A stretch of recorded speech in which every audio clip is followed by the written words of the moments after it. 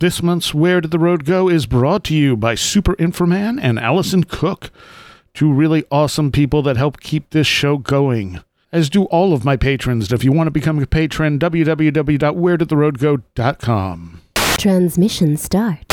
Welcome to Where Did the Road Go?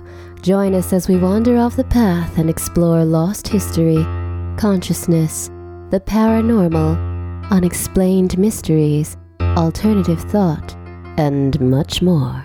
We are present on the web at wheredidtheroadgo.com. Now here is your host, Soraya.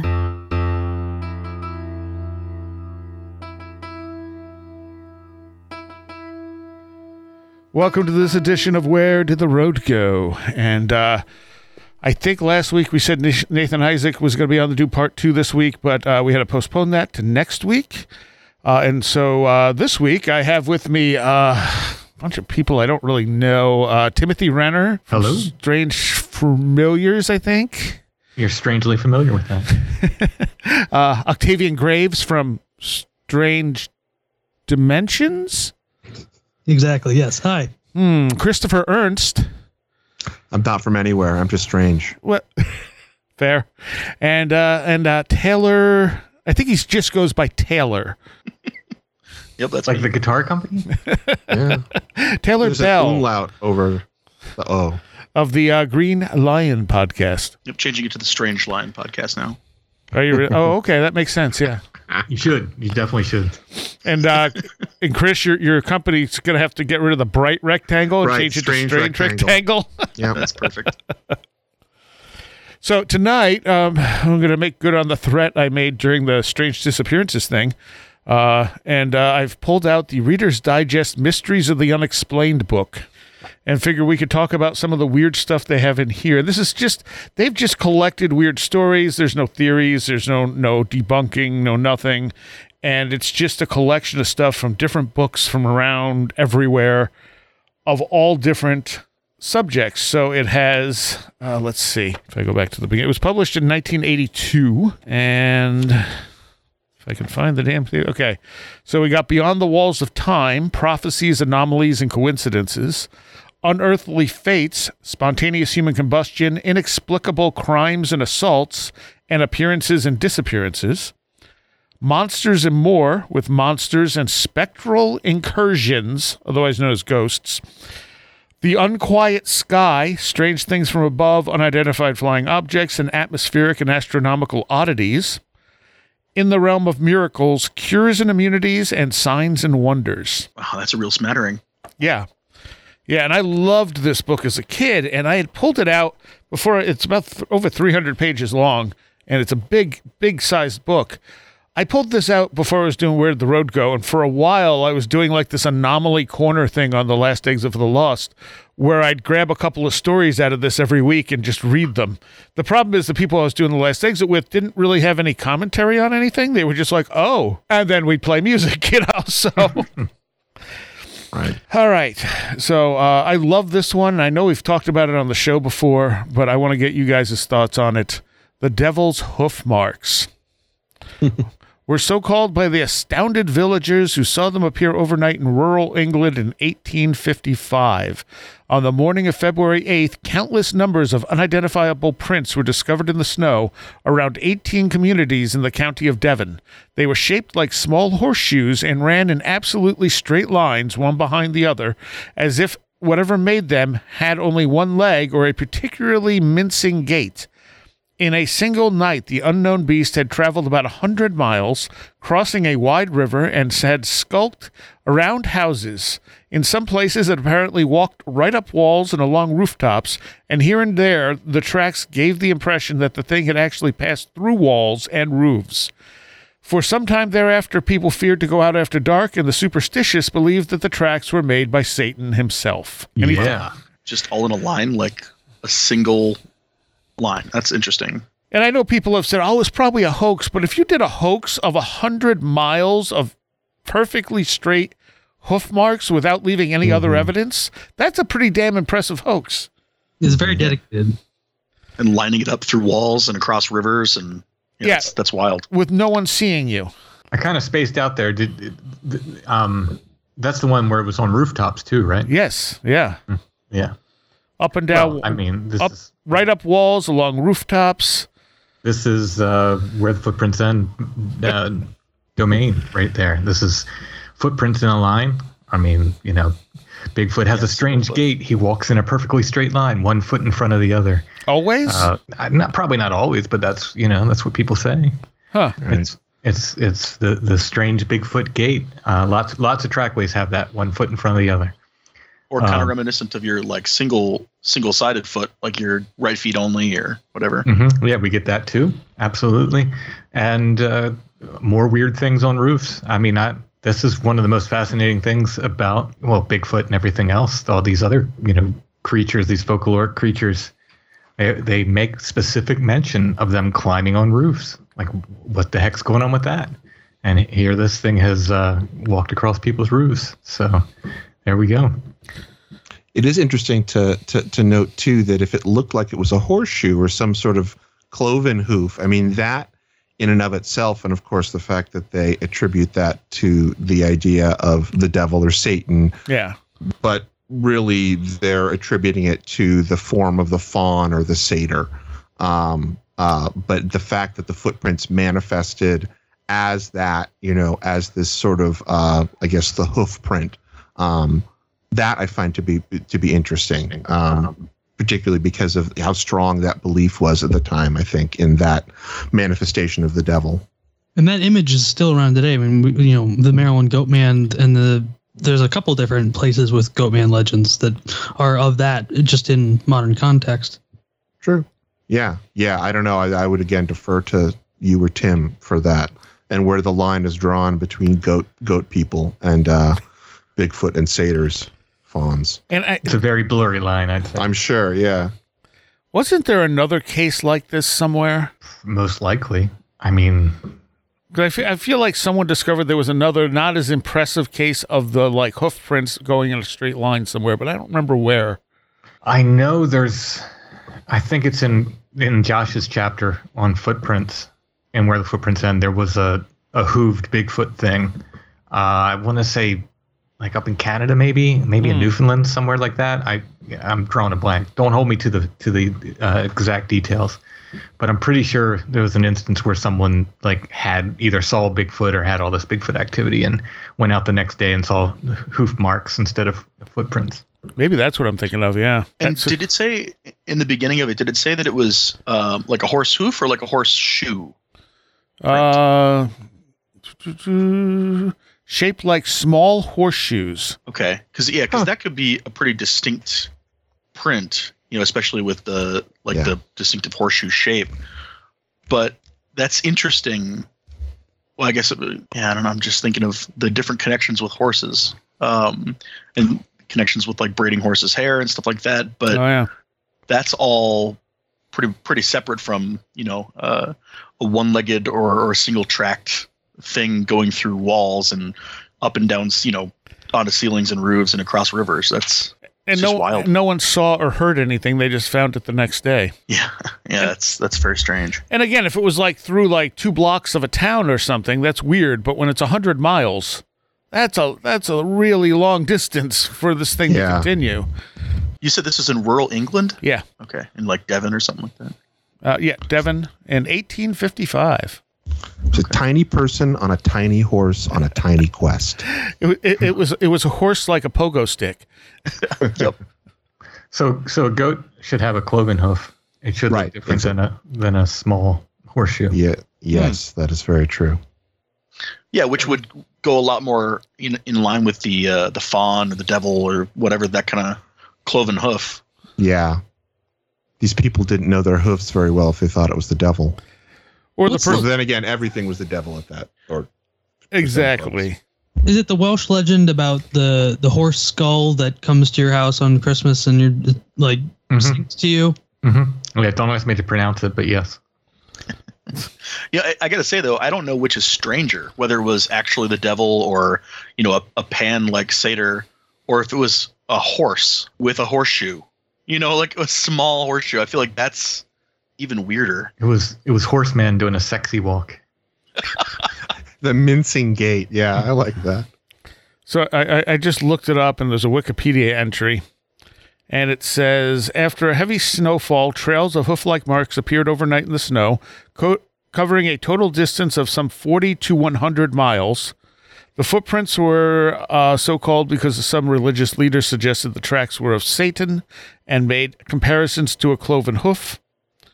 Many theories have been made to explain the incident, and some aspects of its veracity have also been questioned, which, I mean, makes sense. As far as theories, let's see here. Some investigators are skeptical that the tracks really extended for more than 100 miles, as if that's a short distance, arguing that no one would have been able to follow their entire course in a single day. Another reason for skepticism, as Joe Nickel indicates, is that the eyewitness descriptions of the footprints varied from person to person, which also isn't all that surprising. Not at all, no. Mike Dash concluded that there was no one source for the hoof marks. Some of the tracks were probably hoaxes. Some were made by common quadrupeds, such as donkeys and ponies, and some by wood mice. He admitted, though, that these cannot explain all the reported marks, and the mystery remains. Author Jeffrey Household suggested that an experimental balloon released by mistake from Devonport Dockyard have left the mysterious tracks by trailing two shackles on the end of its mooring ropes. Come on. These Go ahead. These Rube Goldberg machines these people make to try to explain this stuff. Like, come on. Carter claimed that the incident had been hushed up because the balloon also wrecked a number of conservatories, greenhouses, and windows before finally descending to Earth in Honiton. And passing through walls on its way? While this could explain the shape of the prints, skeptics have questioned whether the balloon could have traveled such a random zigzag course without its trailing ropes and shackles becoming caught in a tree or similar obstruction. Mm-hmm. Yeah, and they just happen to bounce up and down, Right. up and down, up and down. Yeah. Mike Dash suggested that at least some of the prints, including some of those found on rooftops, could have been made by hopping rodents, such as wood mice. The print left behind after a mouse leaps resembles that of a cloven animal due to the motions of its limbs when it jumps. Dash stated that the theory that the Devon prints were made by rodents was originally proposed as long ago as March 1855. Again, there's a pretty big difference between the size of a goat or a small horse's hoof and like a mice or like mouse's foot. Also, that's a whole, even if it was 40 miles, that's an awful lot of mice hopping in a straight line. Right. Yeah. That's Even really if it's 2 miles. And then the next one is kangaroo. In the course of a few days, a report was circulated that a couple of kangaroos escaped from a private menagerie. Mm-hmm. It seems, though, that nobody ascertained whether the kangaroos had escaped, nor how they would have crossed the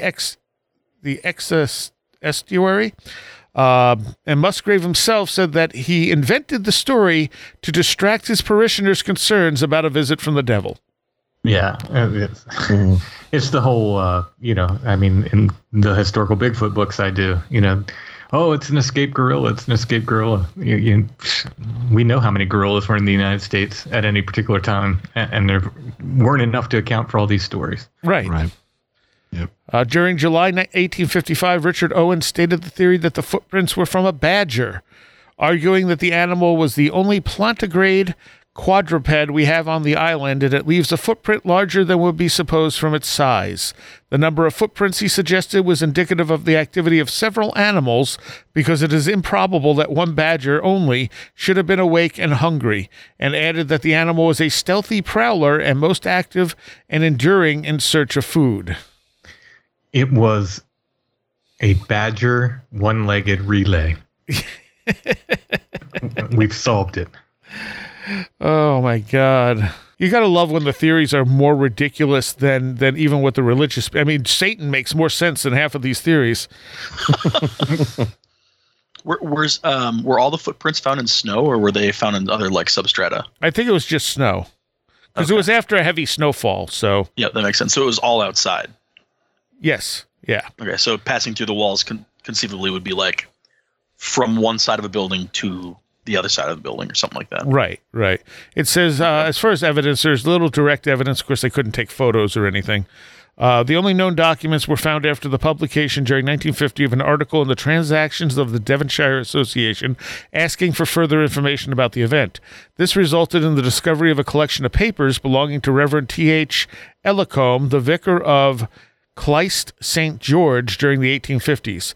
These papers included letters addressed to the vicar from his friends, among them Reverend G.M. Musgrove, the vicar of Wythcombe Raleigh, the draft of a letter to the Illustrated London News marked not for publication, and several apparent tracings of the footprints. During many years, the noted researcher Mike Dash collated and all of the available primary and secondary source material into a paper entitled The Devil's Hoof Marks, source material on the Great Devon Mystery of 1855, which was published in 14 studies during 1994. I don't suppose we have any kind of like wooden engravings of illustrations of these hoof prints, do we? Just the From the time. sketchings. Okay. And the Fair sketchings are actually in this Reader's Digest book. And they just look like horseshoes. Like horseshoes. Okay. So like a U shape? Yeah. Okay. So I don't think any of those explanations work. And the fact that we've never seen anything else like it, really, other than maybe one Bigfoot case, is kind of weird. I'm guessing that there's more than we're aware of. Well, that's true. Yeah, good point. All right, this story. An English adventurer named Andrew Battelle spent many years in Africa during the 16th century, and upon returning home gave a detailed account of his experiences to his friend Samuel Purchas. The account appears in a famous compilation of travel writings Purchas His Pilgrims, published in 1625. According to Battelle, who was amazed by all the baboons, monkeys, and apes in the jungle, two kinds of monsters were also common, both of them very dangerous. The greatest of these two monsters called Pongo in their language, and the lesser is called Ngeko. The Pongo is in all proportion like a man, but that he is more like a giant in stature than a man, for he is very tall, hath a man's face, hollow-eyed, and long hair upon his brow. His face and ears are without hair, and his hands also. His body is full of hair, but not very thick. It is of a dunnish color. He differeth not from a man, but in his legs, for they have no calf. He goeth always upon his legs, and carrieth his hands clasped on the nape of his neck, where he goeth upon the ground. They go many together, and kill many people that trail in the woods. It's very old English here.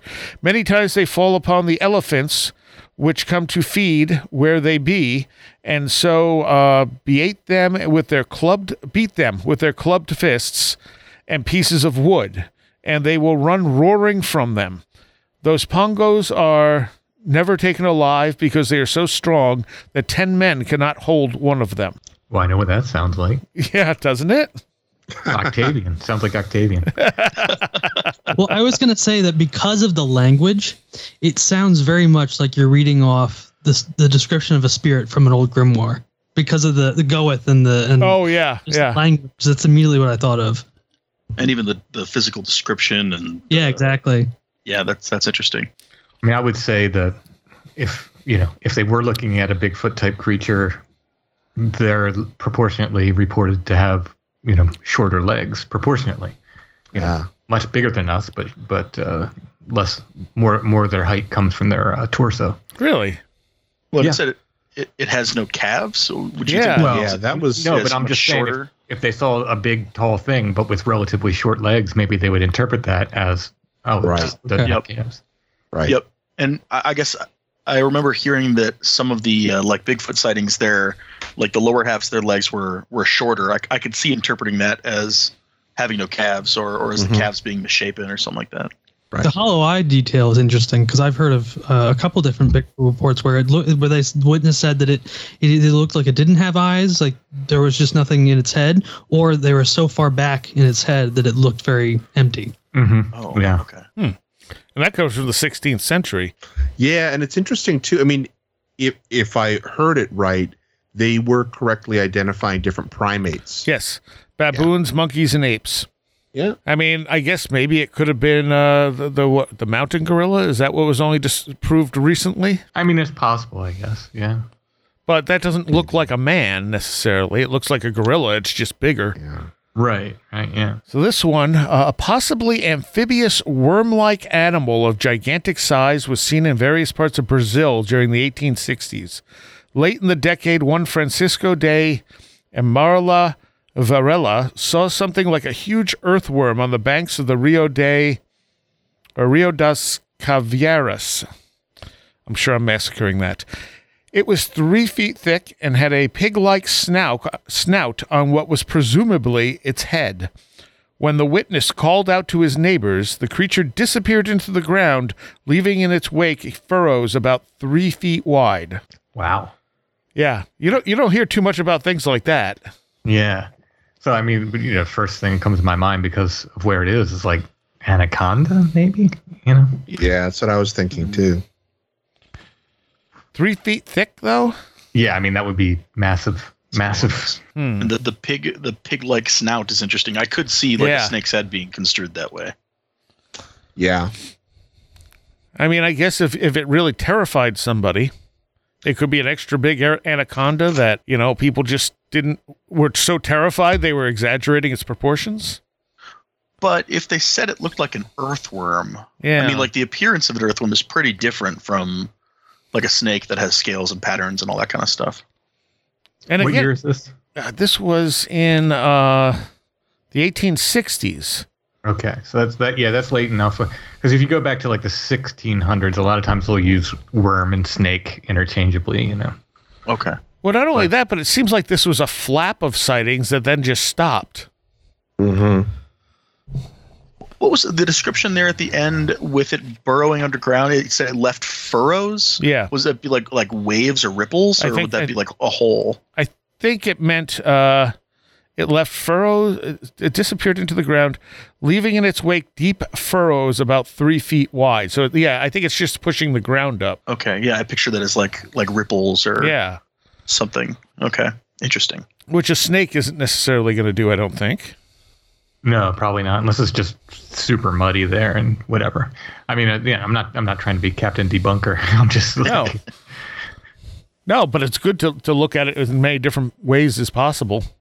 Yeah, but no, I mean, by the late 1800s, mid-late 1800s, I'm thinking they're not using worm interchangeably with snake, and presumably this person had been there. I'm sure they'd seen plenty of snakes. Yeah, that makes sense. So this is a nice short one.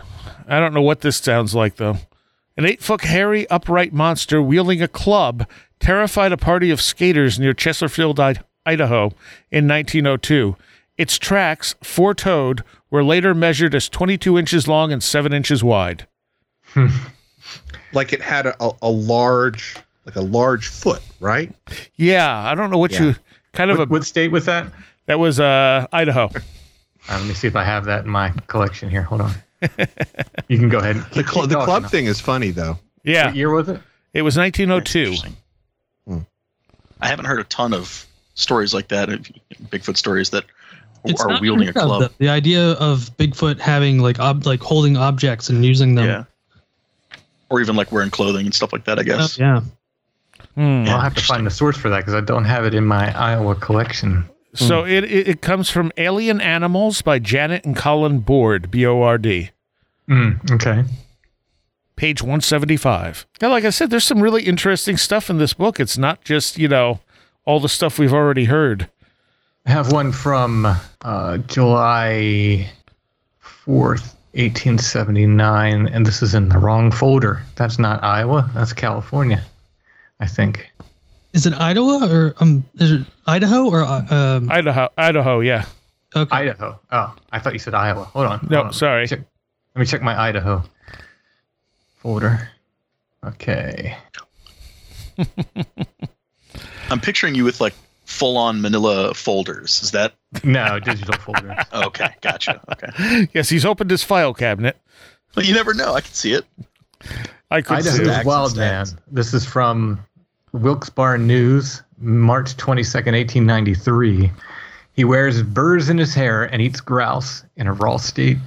The wild man of Idaho again made his appearance. Many of the people living in Long Valley in Boise County, about 70 miles from Boise City, have reported having seen him in the timber of the surrounding mountains upon several occasions. A sheep herder, while tending his flock, saw a man wearing wandering along the ridges of the mountain who would disappear as soon as he saw that he was observed. The herder hid in a tree and was rewarded by sight of the uncanny being. He was a man about 5.5 feet in height, with dark brown hair reaching almost to his knees, matted and interwoven with burrs. His beard was long and similarly adorned. He wore what were at one time a pair of gray duck overalls, but which were tattered and torn. In his hand he carried a short, heavy stick. This sounds like a guy. As he was walking along, a grouse flew up, and quick as a flash, the wild man threw his stick, and with such unerring aim that the bird was killed, and it was then eaten raw. The herder hastened to his camp, saddled his horse, and pursued the wild man. When he had overtaken him, endeavored to secure him by means of a lariat, but failed. The strange being ran with the speed of a mountain goat over rocks, where no horse could follow. Since that time, more than a month ago, he has not been seen or heard from. Several insane persons have escaped from the asylum at Blackfoot, as well as from the penitentiary at Boise City. A number of them have never been heard from, and it is probable that the wild man is one of them. Yeah, that sounds like a proper wild human. Yeah. There's a case out of Maryland from either the early 1900s or late 1800s about two guys who go down to southern Maryland and camp out on this island, and they see a cougar. But before they can shoot it, like a wild man, like it's presumed to be a human. It may not have been, but like a guy covered in hair and in a loincloth comes out and just kills the cougar with its bare hands. I know Tim knows that story. I don't remember what year it was. Yeah, it's going to be in my next historical book where I cover the East Coast. But I forget which year it is. I mean, it's in my folder for sure. It's in my Maryland folder, but it would take me a minute to find it. So there's one here from Roger Patterson. I don't think anyone knows about that one, right? So this one, which also comes from the same book that other one did, the Alien Animals. I'm kind of thinking maybe one of us needs to hunt this thing down. A new element had begun to filter into the worldwide composite portrait of large upright monsters by the 1970s, a possible connection between some unidentified bipeds and the UFO phenomena. A curious episode of the UFO kind occurred one night in August 1972 at Rochdale, Indiana, where a family named Rogers lived in a trailer home. Are you familiar with this one, Tim? Not so far. I might recognize it as you go along. The sequence of events began when one of the Rogers saw a luminous object hovering in the sky over the nearby cornfield. On several occasions hereafter, all the Rogers heard noises in the yard at night, and when one of the men went outside to investigate, he caught a glimpse of a large, heavily built creature parting the corn stalks. Once Mr. Rogers saw it, I'm sorry, Mrs. Rogers, that sounds better. Mrs. Rogers saw it looking in through their trailer window and observed that it stood like a man but ran on all fours. The sightings were never very clear, for they always took place at night, but the Rogers could tell that the creature was covered with black hair, and it had an odor like dead animals or garbage.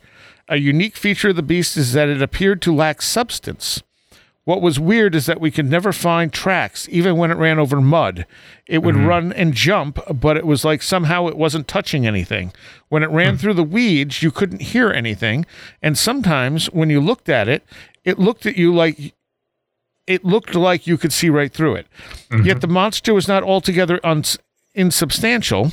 Among the others who saw it were several farmers who found dozens of mutilated, though uneaten, chickens after visits from the beast. The Burdines found dead chickens, trampled grass, and broken fence on their property. The pig's food bucket, the Burdines further noticed, had been emptied of tomatoes and cucumbers. One night, they saw the apparent culprit standing in the doorway of the chicken house. According to Junior Burdine, the thing completely blocked out the lights inside the chicken house. The door is 6 foot by 8 foot. Its shoulders came up to the top of the door, up to where the neck should have been, but this thing didn't have a neck. To me, it looked like an orangutan or a gorilla. It had long hair with kind of a brownish cast to it, sort of rust-looking color. I never saw its eyes or face. It was making a groaning racket. The Burdine men chased and shot the creature when it ran, but though the range was short and they were certain they had hit it, it appeared to be unhurt. Yep. Check another box. Yeah. I mean, there can't be any connection between Bigfoot and UFOs, right? I mean, they're never seen together. Well, I think the problem is so many people look at it as unidentified ape, sighted with extraterrestrials, and that doesn't make sense. And they're right. That doesn't make sense. But if we're looking at something else entirely, then it's not that weird. Yeah, or multiple things. I mean, this is almost like apparition-like in some ways. And if see-through and lacking substance. And if the light was just a symptom of something, portal-like in that area, or a high amount of energy that these things then use to manifest, that's not so weird. Yeah. What year was this? This Early was 70s. Yeah. Okay. 73. August 72. Okay. I apologize. Just for my own box that's around, when the occult revival was kind of really starting to pick up again. True. And 73 was a huge year for UFOs. Yeah. It reminds me of some of the stories where, a light is seen and then something kind of appears, some sort of cryptid or other thing. I've heard you guys talk at some point about the idea that maybe the lights are sort of a precursor or are causing people to see something else, like maybe Right. the light's the real thing. So I don't remember. Did you say that this was all kind of in one instance, or this No. was multiple sightings? This was Okay, multiple sightings. but the light was only seen once? Yes. Okay. All right. Well, my thought is that things like lights can also be caused by you have like earthquake lights and earth lights and stuff like that can be caused by electromagnetism within the earth. Yeah. Okay. So electromagnetism can affect us. So maybe whatever's creating the lights is also affecting us in a way that we can now perceive this phenomena that's normally invisible to us, or is giving energy to phenomena that is normally invisible to us. Yep. Or there's always the chance that it's a total coincidence, just two totally unrelated, strange phenomena. Absolutely. Yeah. But It happens enough, though. how rare is it to see a UFO? Yeah, And how rare is it to see Bigfoot? exactly. And what are the friggin' chances of those two things happening within a relatively short time in the same place? Right. Yep. When I was talking to Nathan Isaac last week, and I don't know if it was in the show or not, but he was saying he was talking to some Bigfoot hunters, and they were saying, he was asking them about other weird stuff, and they were saying, no, we never see anything else weird, just Bigfoot. And finally they acknowledged seeing like these weird lights and stuff, and they said, but those were just hallucinations. Okay. Yeah, the 8-foot ape is real, but the light's completely fake. Exactly. It's like, well, when you have that model just set so firmly in your brain, you're only going to see what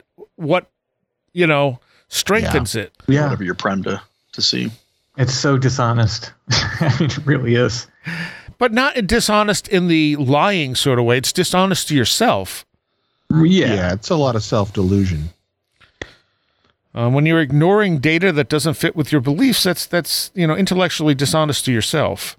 Yeah, true.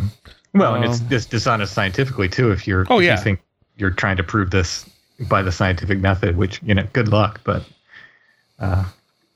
yeah, An unusual Bigfoot episode occurred near Wantage in rural New Jersey in 1977. On May 12th, the Seitz family discovered that several of their pet rabbits had been killed overnight, apparently squeezed to death by something that had clawed at boards and ripped away a wooden barn door to get at them. The probable culprit showed up again that night and stood as if showing off in the brightly lit yard. It was big and hairy, Mrs. Seitz said later. It was brown. It looked like a human with a beard and mustache. It had no neck. It looked like its head was just sitting on its shoulders, and it had big red glowing eyes. A snarling dog leaped at it, and the creature swatted the dog aside with a careless gesture and sent it flying for 20 feet. On the following night, the creature reappeared under the yard lights. Mr. Seitz and 3 companions waiting with loaded shotguns fired several times directly at it. The creature growled and made off through an orchard. Seitz was sure he had hit it, but no trace of blood was found in daylight. Members of the Society for the Investigation of the Unexplained, I haven't heard of that one before, made a thorough search of the area, examining the rabbit corpses and the damaged barn. They also heard a scream come from a nearby swamp, which they were told was made by the creature, but they did not see the thing itself. Nonetheless, they were convinced of the sincerity of the Seitz family. After the SITU team left, the creature was seen again several times once by the site's children, who spotted it crawling in the grass with an arm outstretched as if it were hurt and appealing for help. Another one with no neck. Yeah, and that's another one that comes from that Alien Animals book. That's a creepy one. Yeah. I believe that what's that group of investigators? Oh, SITU.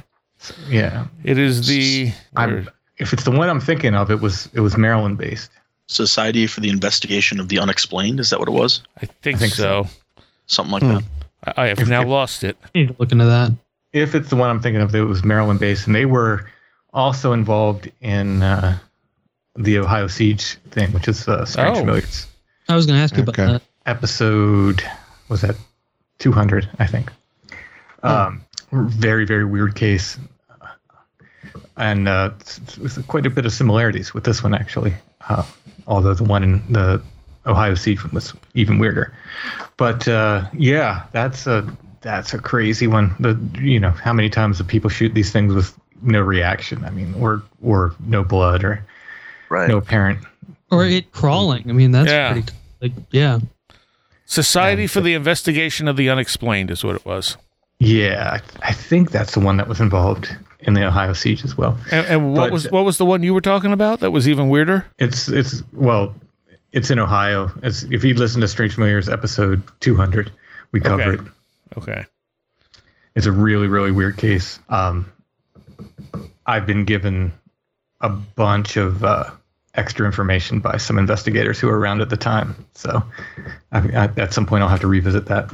And I know where it was, so I'm going to actually physically visit it as well. Oh. I'd like to tag along for that. Let's see. Let's jump to something other than Bigfoot. Oh. also, Bigfoot starts killing rabbits. I'm going to have words with him. Yeah, right? No kidding. I love my pet rabbit, man. We are going to have words, me and Bigfoot. I'm going to be throwing down with the wizard.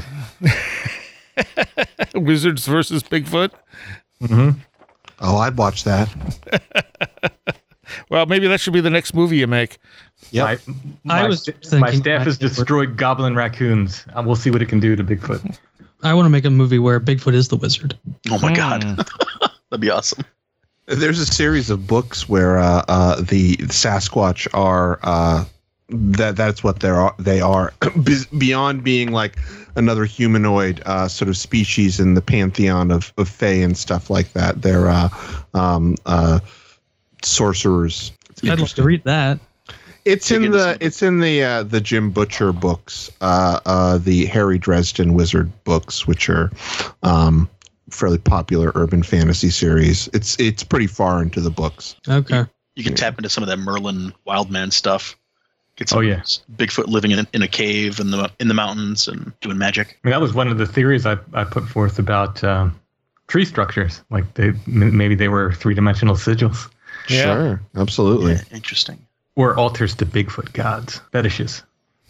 Or, they position them in different locations and a portal opens up somewhere else. Yeah. Well, and then lately I've sort of gotten other ideas that they might be markers where they have encountered us. Because perhaps them encountering us is as important to them as us encountering them is to us. And there's, in fact, Octavian and I were in a place where there's a really, really intense Bigfoot sighting. I think I know where it happened in this park. And that was a very strange day. But I saw something in the distance, maybe 100 yards away, took a photo of it because I thought it was pareidolia. And I locked my eyes on it, and we started walking straight forward. I said, well, we're either going to scare this thing away, or we're going to walk up on a stump or whatever it is. But one way or another, we're going to figure out what it was. Right before this event happened, an owl started singing. Of course. As we're walking there, Octavian gets a text from his girlfriend. And you can tell what that text is, Octavian. She had made, so we have a cat. His name is Coven, but we call him Baby Cat because he's a year old, but he's still the same size as he was when we got him when he was a baby. But she made a collage of his face, of multiple pictures of him next to multiple pictures of owls. And it's just really weird how similar he looks to an owl. Mm-hmm. So I showed that to Tim while that text came in as we were walking, right? Like right then. Yeah. Right after the owl thing. Yeah. As we're headed towards whatever this was, and Octavian starts laughing. He's like, "Hey, this is a synchronicity. Look at this. It's my cat, but it's also an owl." Yeah. I looked away from that thing for maybe 2 seconds at the most, a second, probably, and turned back, and it was gone. Whatever it was gone. Yeah. But we walked to where it was, and where it was is about 6 different tree structures. Wherever I saw was, there's about 6 different tree structures there. And then it's right behind this, the people who had this really intense encounter. It's on the BFRO site. They said they were sitting at a picnic table, and there's only a couple picnic tables in this whole park. And this was right behind one of the picnic tables. And I half wonder if, wow, it's like right where they said they had this intense encounter. I sometimes go to that place every once in a while. And the last time I was there, I went to the area that we were when he saw that, and there is a multiple what we'd call like tree bends in like where we were standing when Tim saw whatever he saw. Yeah, and one of those appeared after I'd been in there at night with Chad and saw something with red eyes when we were getting stuff thrown at us, and went back the next day to see if I could see anything, and that bend was there. Right about where we saw whatever it was with red eyes. It's a really interesting place, and not in the wilderness. It's right up against a bunch of houses. Interesting. Tim, while you were looking at this thing and walking towards it, did it seem to stay like completely still, or? Oh, absolutely still. Okay. Absolutely still. I was convinced we were going to walk up on a tree stump, and I was going to go, oh look, pareidolia, Yep. The photograph I took, my phone doesn't have a good zoom, so it's a complete blob squatch, what I captured, but there's something in it. There's something, whatever I saw was in there. The sun was hitting it. It was about 4 p.m? Yeah. Or so, but in the winter. So it was like, sun was kind of getting low, and whatever it was shining right on whatever this was. And the photo looks, it looks like a Sasquatch kneeling down, but a blob squatch, it's not. And when he looked back from my phone to where he originally saw it, there was nothing. It wasn't like we heard something run off. It was there was no sound. What episode is that, Tim? What is that, 293? Maybe it's something in there. I think so. Yeah. That's fascinating, and it's reminiscent of both the stories of people talking about how Bigfoot can turn into trees and logs and bushes, and also the idea that while something is being observed, it's sort of fixed to one set of rules, and then when it's not being observed, that frees it from that or allows it to do something else. That's interesting. Yeah, this is a really interesting day, and I don't show that photo because it's people are just going to go blob squatch. It was nothing, so it's like whatever. That's fair. I showed it to the Strange Familiars patrons, but I don't want people showing that photo around and saying that like, oh, Tim Renner said he photographed Bigfoot. That's not what I'm saying at all. I photographed something. I photographed whatever I saw. I don't know what it was. All right. Well, we can do another Bigfoot story. One more. Come on, just one more. I just saw one I wanted to read. Now I lost it. Where'd it go? A Sasquatch encounter was reported by a hunter in October 1955 near a little town of Tate Huan Cache in British Columbia, Canada. William Rowe, armed with his rifle, was climbing Mica Mountain one afternoon just for something to do when he saw what he took to be a grizzly bear on the far side of a small clearing. Moments later, as he watched, the animal stepped out into the open, and Rowe realized it was not a bear. In a sworn affidavit, he later declared, "This, to the best of my recollection, is what the creature looked like and how it acted as it came across the clearing directly toward me. My first impression was of a large man, about 6 feet tall, almost 3 feet wide, and probably weighing somewhere near 300 pounds. It was covered from head to foot with dark brown, silver-tipped hair, but as it came closer, I saw by its breasts that it was female, and yet its torso was not curved like a female's. Its broad frame was straight from shoulder to hip. Its arms were much thicker than a man's arms and longer, reaching almost to its knees. Its feet were broader proportionally than a man's, and 5 inches wide at the front and tapering to much thinner heels. The creature came within 20 feet of Roe, who was crouched behind a bush, and squatted on its haunches. As it stripped and munched leaves from some bushes, Roe noted that the way its head peaked at the back, the flat nose, protruding chin, and beady eyes, and he was stuck by the short, thick, unhuman neck. All at once the thing caught Roe's scent and looked directly at him through an opening in the brush. A look of comical amazement crossed its face as it rose to its full height and started to walk away. The thought came to me that if I shot it, I would possibly have a specimen of great interest to scientists all over the world. I have heard stories about the Sasquatch. Maybe this was a Sasquatch. I leveled my rifle. The creature was still walking rapidly away, again turning its head to look in my direction.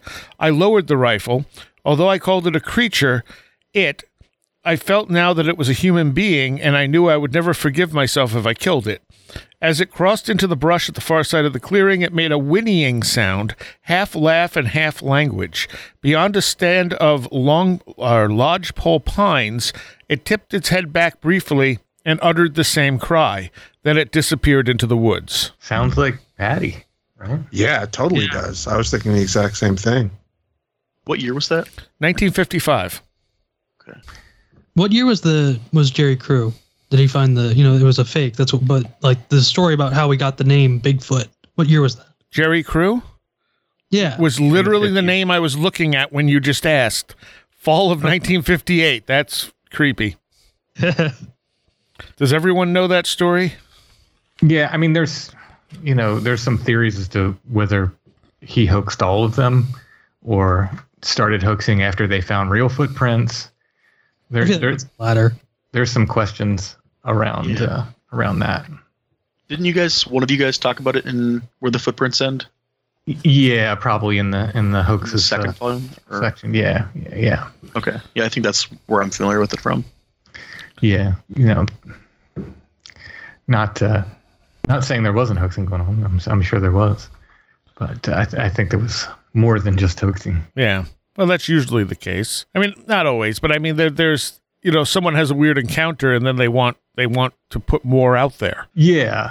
I mean, I believe there was I read so many Bigfoot reports, they all blend together after a while, but I believe there was something.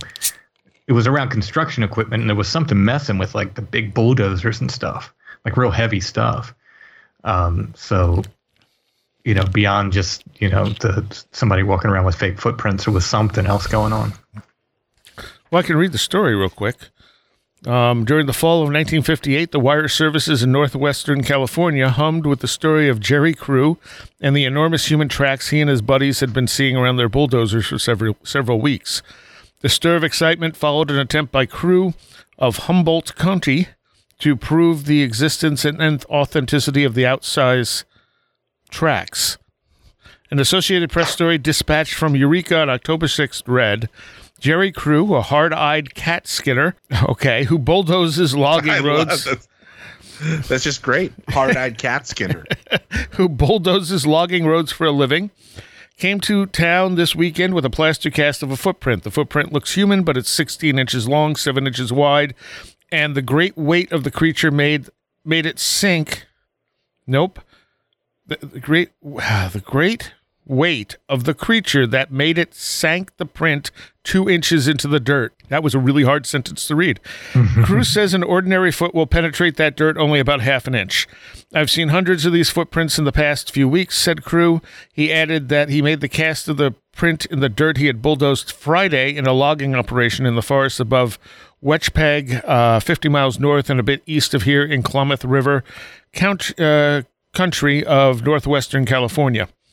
Crew said he and the fellow workmen never have seen the creature, but have often had a sense of being watched as they worked the tall timber. Every morning we find footprints in the fresh earth we've moved the day before, Crew said. Crew said Robert Titmus, a taxidermist from Reading, studied the tracks and said they were not made by any known animals. So I assume that story goes further from there, Tim? Yeah, and I might be confusing it with something else, too. Like I said. Okay. Yeah, there's so many. So this one, an Indian of the Nootka tribe on the west coast of Vancouver Island, British Columbia, claimed in 1928 to have been kidnapped by a band of Big Feet. I'm familiar with this one. Yeah. Yeah, it sounds familiar. Muchalat Hari, a trapper of powerful physique, I think I'm familiar with this one too, was an intrepid fellow who enjoyed spending long weeks alone in the woods with his canoe, his traps, and his camping gear. Heading to the Kanumu River to spend the autumn in his favorite hunting ground, he was afraid of nothing, although others in his tribe spoke warily of the giants in the nearby hills. But Harry was a changed man after he got scooped up from his camp one night in his underwear and blankets and carried 2 or 3 miles by a Bigfoot. At daybreak, after being put down, he saw that he was encircled by perhaps 20 of the hairy creatures, males and females, at a campsite littered with large bones. Frightened to begin with, he became terrified with the thought that his captors had planned to eat him. As they studied him, one or another came forward and touched him, pulling lightly at what they apparently assumed to be his skin. To their amazement, they found this loose, for it was his undershirt.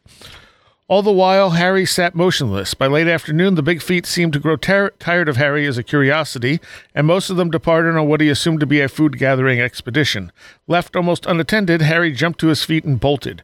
In panic, he plunged right past his camp and another dozen miles to the mouth of the Kanumu River, where he had hidden his canoe. He paddled 45 miles nonstop back to Nootka.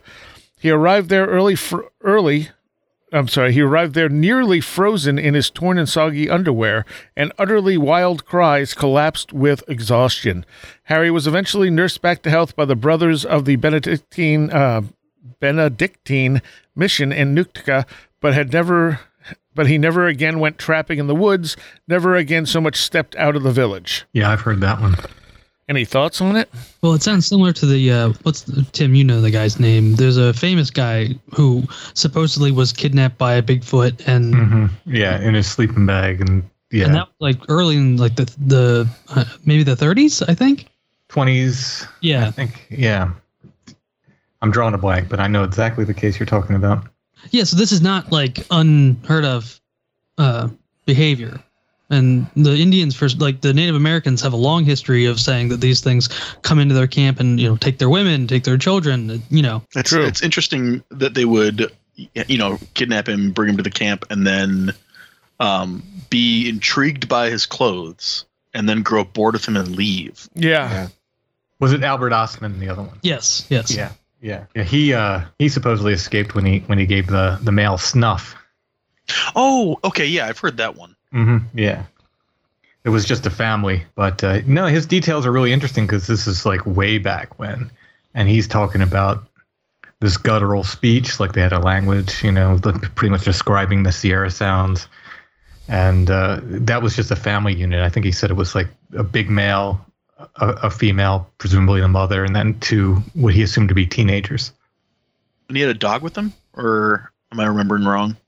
I don't think so, but I'm not sure. Okay, I don't remember. I remember that. He had some of his like canned food in his sleeping bag and coffee and stuff, and they were really interested in his food. So he finally got him to take the snuff as food, basically. I think, and they started choking on it and kind of panicking, and that's when he just made a run for it. But he was with them. If you believe the story, he was with them for several days. Yeah, and it's such a jump from seeing them briefly to being kidnapped by them. Oh yeah. Are there any sort of similarities in terms of the areas or the type of people who have these experiences that are more like that are more like being with some sort of primitive humanoid? Versus people who are, I'm thinking of an example. I mean, the story, I'm sure, because it's in your book. But what's the one with the kid who ended up with the Bigfoot, and he was taken to like a cave where there was like a lake and there was some sort of fairy-looking woman there. Yeah. Am I conflating, or am I thinking of a specific story? No, that's a story from the 1800s in I think Washington State. Right. So I didn't know, for those of you that have more expertise in the Bigfoot world, is there any, these 2 different types of experiences that people have?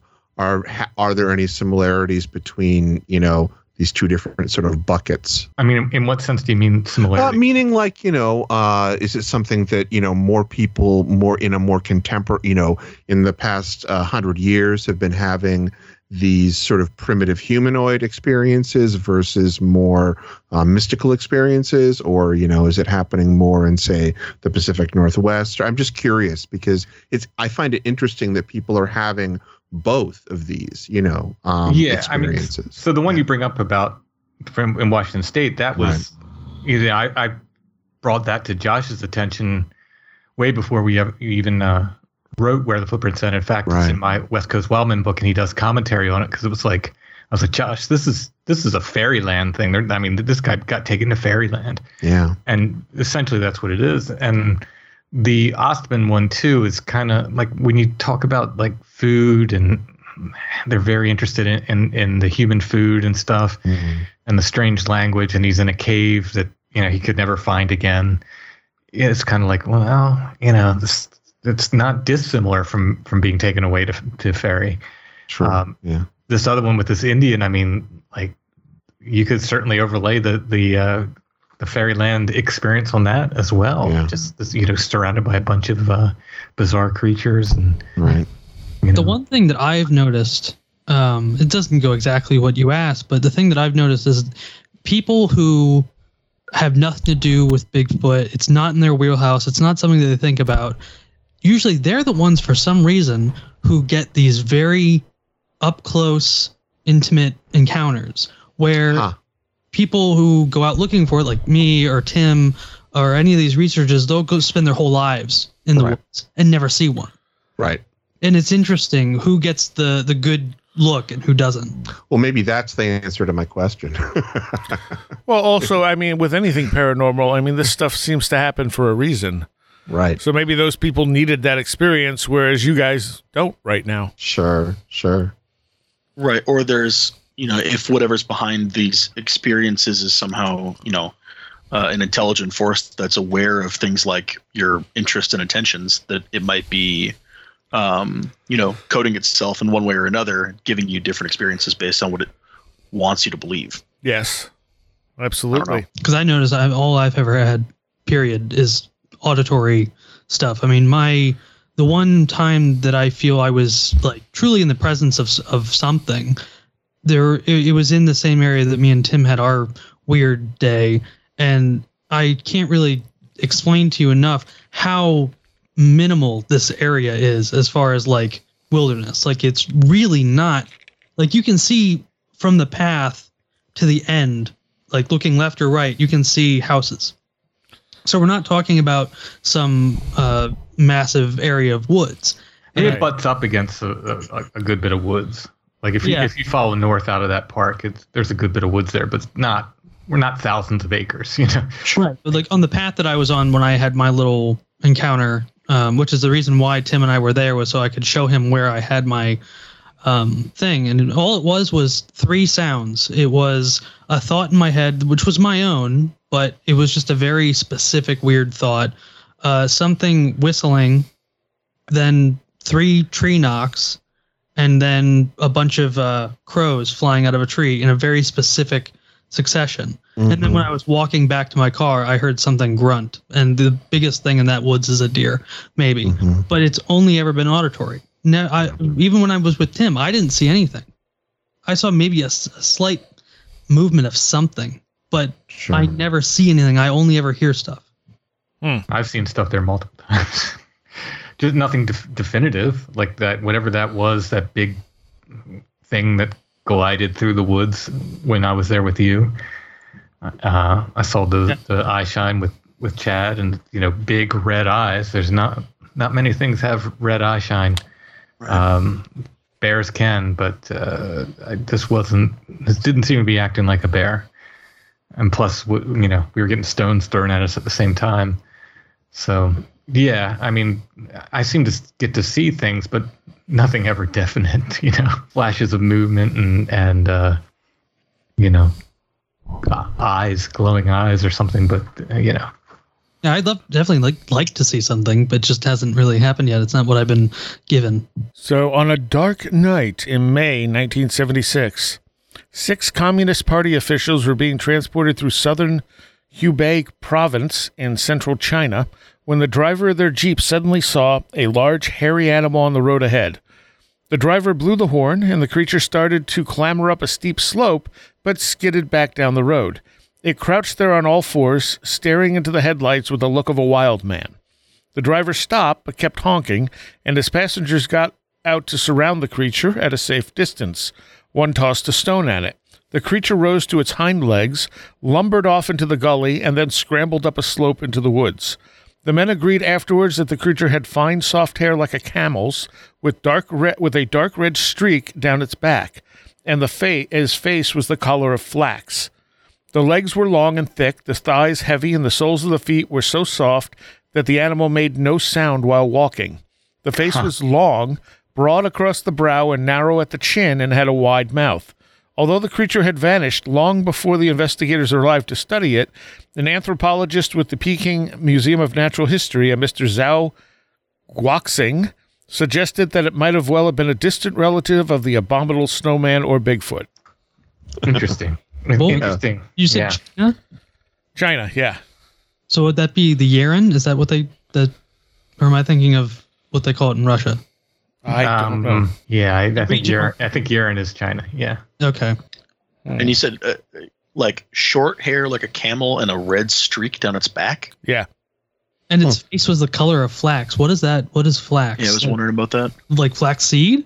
I don't know. When I just looked it up, it's a flower and it's blue. Okay. See, when you say flax, for some reason, I think yellow.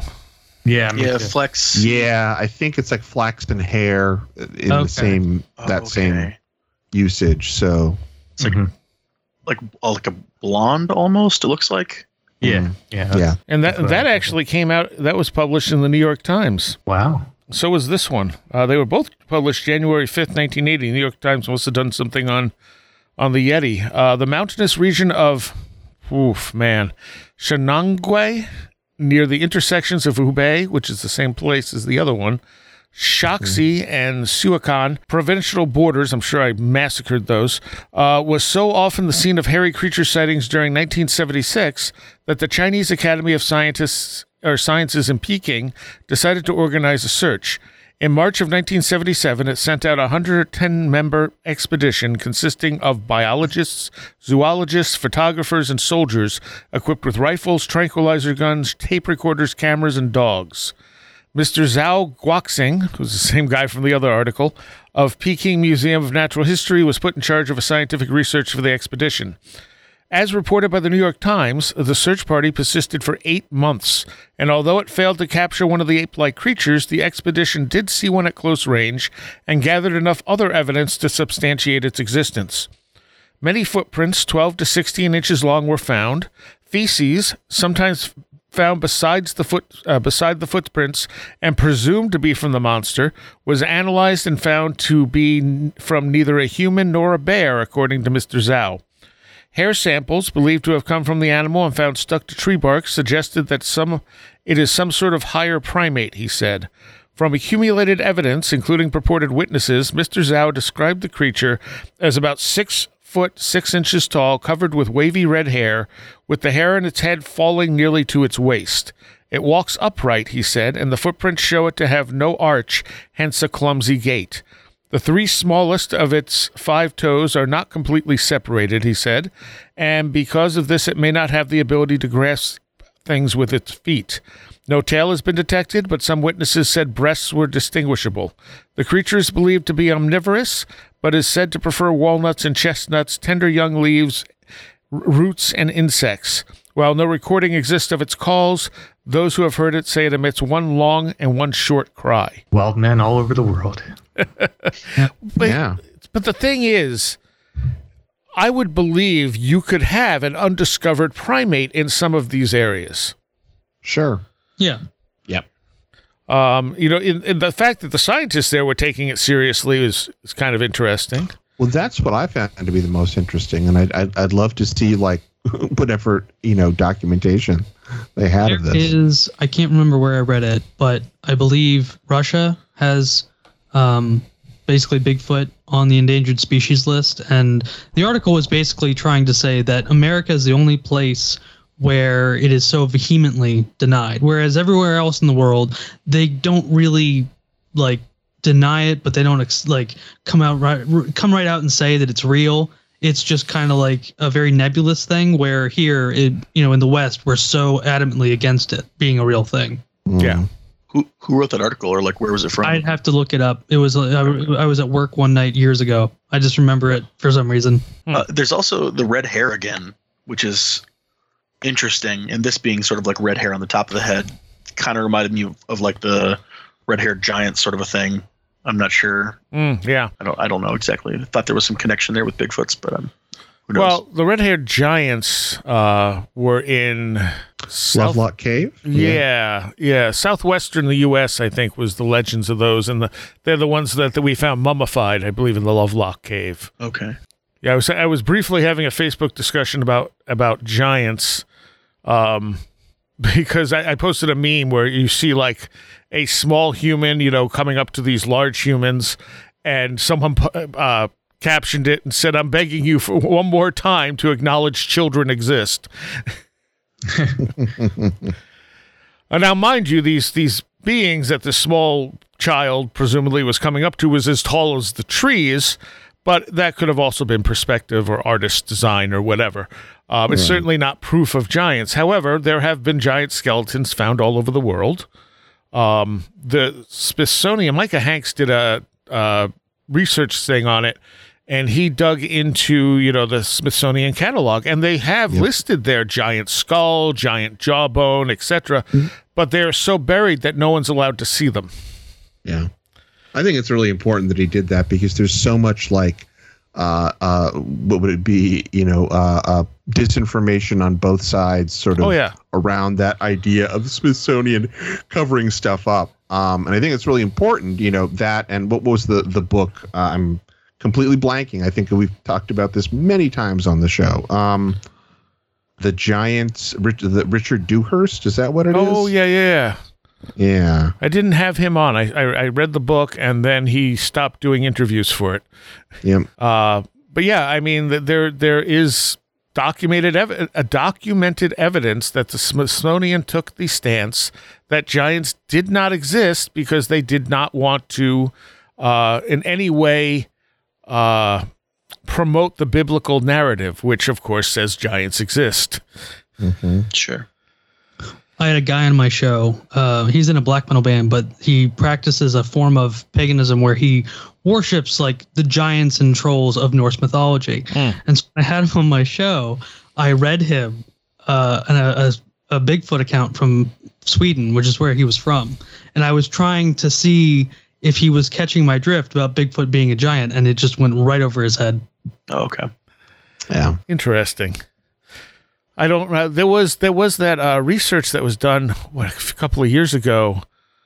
I'm trying to remember. Was it in India where they were looking for the Yeti or whatever, and they did find an unknown bear? Oh yeah, that was the DNA research by Dr. Brian Sykes from Oxford. Yeah. So, I mean, there is stuff out there that we don't know about. And when we're looking at these regions like the Himalayas or these large, and even the Pacific Northwest, there could be undiscovered primates there that are large and hide well. I mean, that's a lot of space out there. But, So down. Huh? Do you want my take on the Smithsonian giants? Yeah. I say it doesn't matter that the evidence is gone. It doesn't matter by what method the evidence is gone. It's disappeared evidence. Yeah. And yeah. If we can't put our hands on it, it's disappeared. It's like the original Patterson Gimlin film. Oh, it's out there somewhere. Wait, is it? I mean, if it is, no one can put their hands on it. So if no one can put their hands on it, we don't have it. Yeah. It's missing evidence, and that's my feeling about the Smithsonian thing and the giants. Secondarily to that, there are notes of like the Susquehannock people being extremely tall when the Europeans came here. Mm-hmm. They said the males were between 6 and 7 feet tall, which was a giant to the Europeans at the time. Yep. So when we're talking about finding 8 and 9 foot skeletons, it's like, okay, I mean, that's really big. Those are certainly giants by any measure, but probably not outside the realm of, if Susquehannocks were 7 feet tall, Sure. It's not outside the realm of possibility to have an 8, even 9 foot tall person. Well, Absolutely. what you see, and you see that like Easter Island, apparently they had like 8 or 9 foot tall people there, along with the more traditional sized people. Really? But, huh? I didn't know that. That's interesting. Yeah. The thing is, though, so if you look at people who are giants today, if they're a giant like some of the wrestlers, like Andre the Giant, so someone, everyone knows he was like 7'1" or 7'3", something like that. Or what about the basketball player in China? Right. But a lot of these guys don't move very easily, even though they're very strong. They Because they have some sort of, abnormality, right? Yes. Yeah. Sure. And so when you read about the legends of these giants, they're not these giants were very, very strong and agile from the legends I've heard anyway, which suggests that it wasn't that this is just how they were. They weren't they didn't have anything they weren't like humans who were just unusually big. Like this was how big they were. It suggests to me that it was an offshoot of humans. That was naturally like adapted to being that size rather than having some kind of gigantism or something like that. Exactly. And Octavian, are you talking about Yao Ming? Yes. Okay. That guy's hands are enormous. Yeah. Who else was there? There was a wrestler that they simply called Gigante. Elegante, that's what it was. And I think he was 7'6" or 7, somewhere in that range. And I think he was a basketball player initially, and then they brought him, but he couldn't do anything. He was just too big to really do anything athletic. But when you look at the legends from Native Americans, these giants are the ones moving these large stones and building these structures and things like that, Well, I mean, again, the dates would have to line up, and I'm certainly not basing this on any evidence, but there, if you look at, I don't know, Denisovans or was it Homo florensis or all these different, essentially, different humanoids that are being discovered, and we're realizing we as, Homo sapiens were living alongside with. I think there's, what is it? Is it the Denisovans that are, if I'm pronouncing that correctly, they're the rather small, like people say, hobbit. No, right? Or is that the Homo florensis? That's the Homo florensis. The florensis. Okay, yeah, right. So basically just saying that there very well could have been, other humans, humanoids, modern Homo that did have, that were just larger, but were, functional and didn't have some sort of chromosomal abnormality. That's something that always occurs to me when you're talking about this too.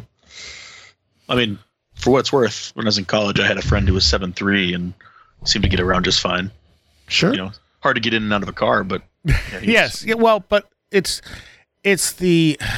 not that someone like that has trouble getting around, especially when they're younger. But the stories from Native Americans make these beings seem like monsters, like they have amazing levels of strength and stuff like that. That makes sense. Which people, Andre the Giant, you certainly don't want to really get hit by Andre the Giant because he had so much weight behind him and so much size behind him, but he's not going to grab a tree and rip it out of the ground. And he's also not necessarily, like you were saying earlier, agile or... right. But people always exaggerate stories about their enemies, though, right? That is also true. Yeah. Yep.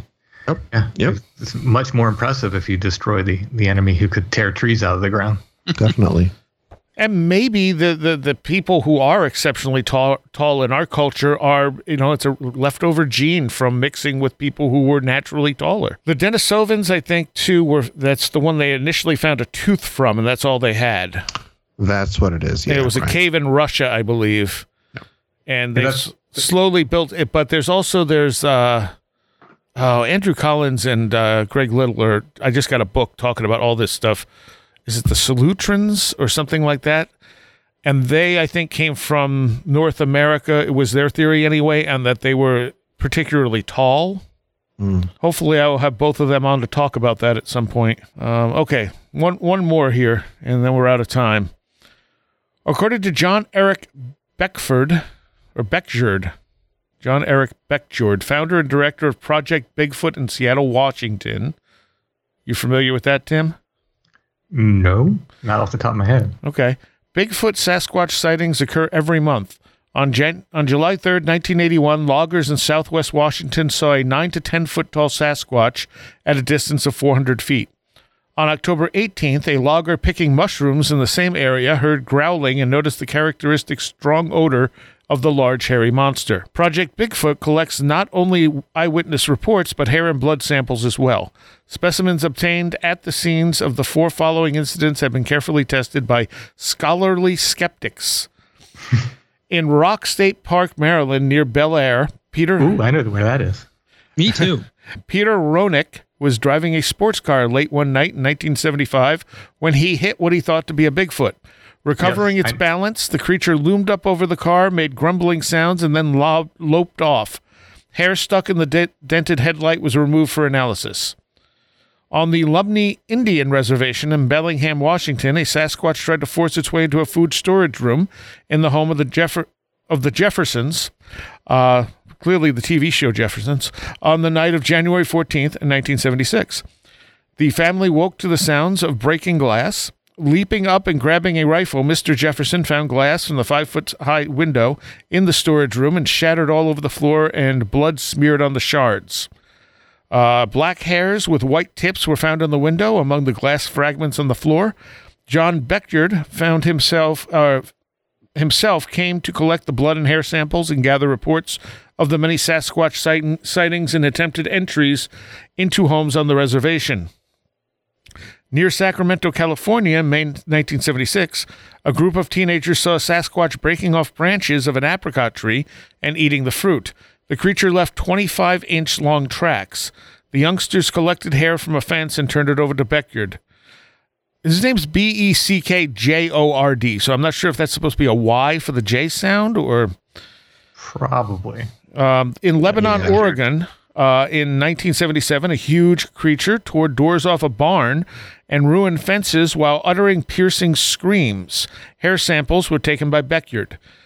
The one blood sample secured in the course of the incidents from the broken glass in the Jefferson house was tested by Vincent Sarek, the physical anthropologist and biochemist at the University of California at Berkeley. He found it to be the blood of a higher primate.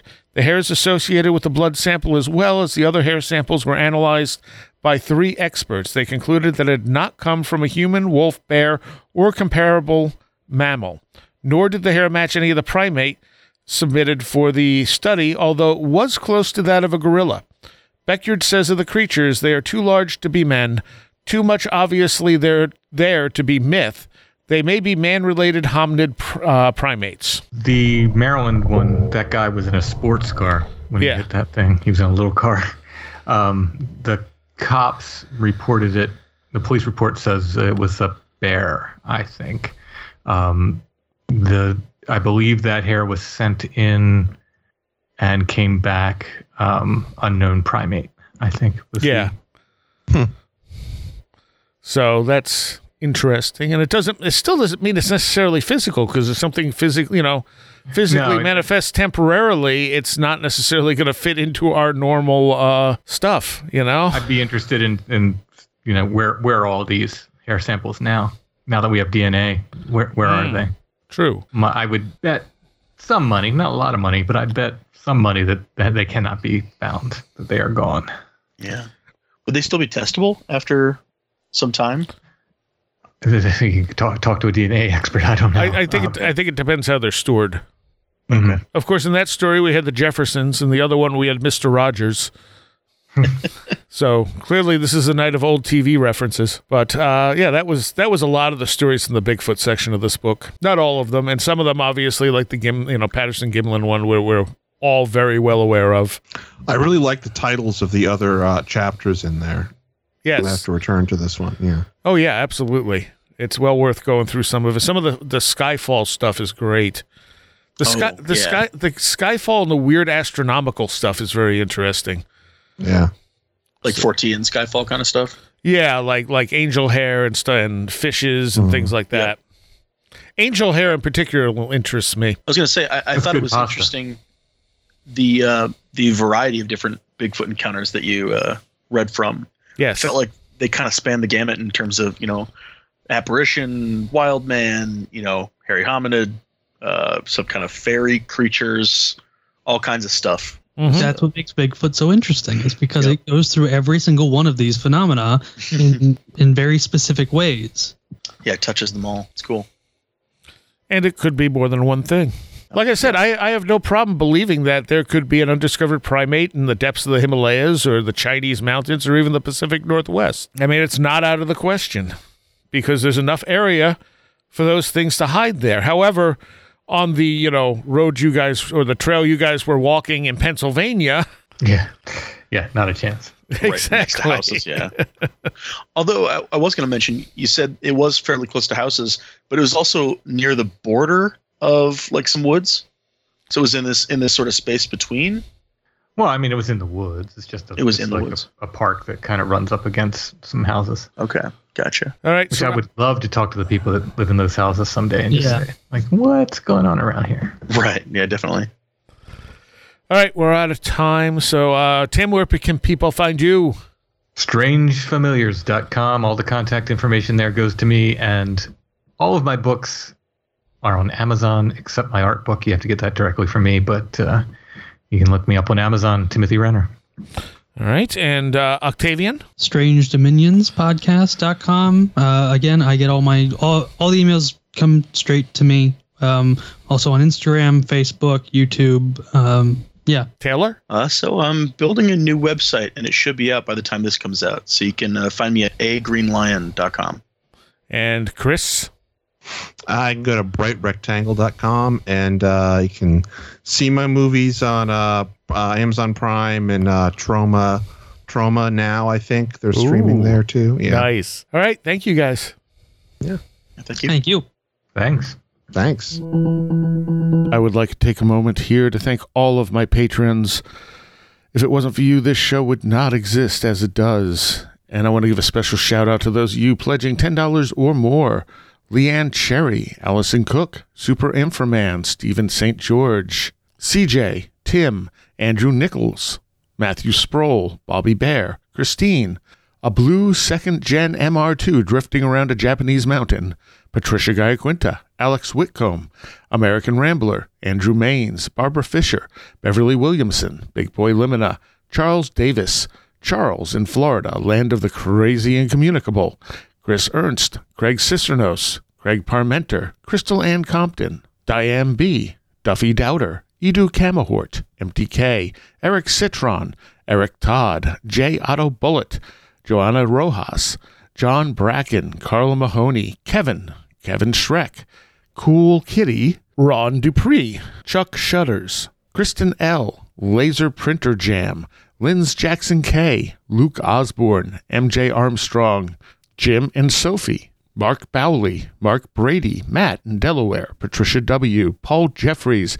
Ray Benedetto, Riker and Stark, Roger Gonzalez, Sam Sharon, Stone Wilderness, Tactical Therapist, Taylor Bell, 36 Dingo, Thunderboy, Timothy Castaneda, Tyler Glimstead, Vincent Trewill, Walker, Will Gebhard, William Powell, Ren Collier, Stephen D., and Amber Hall. Thank you all so very much. There is a Patreon segment for this show where we cover some more of the stories out of that Mysteries of the Unexplained book. I really enjoyed doing this show. This one was a lot of fun. All right, and we're going to take you out with another new song from Vrangvent. I am thrilled that they are sharing these with me as they get them done. This is a song called What Happiness Feels Like.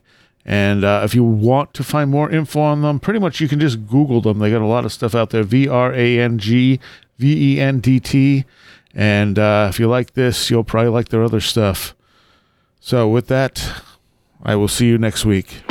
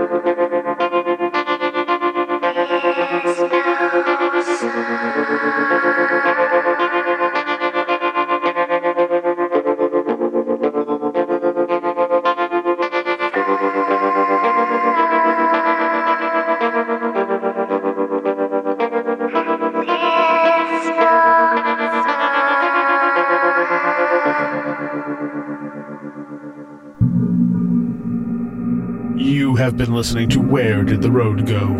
This show is made possible in part from our Patreons, and we thank you and everyone listening for helping us continue this exploration of the strange. You can always find everything Where Did the Road Go related at www.wheredidtheroadgo.com. And thank you so much for your support.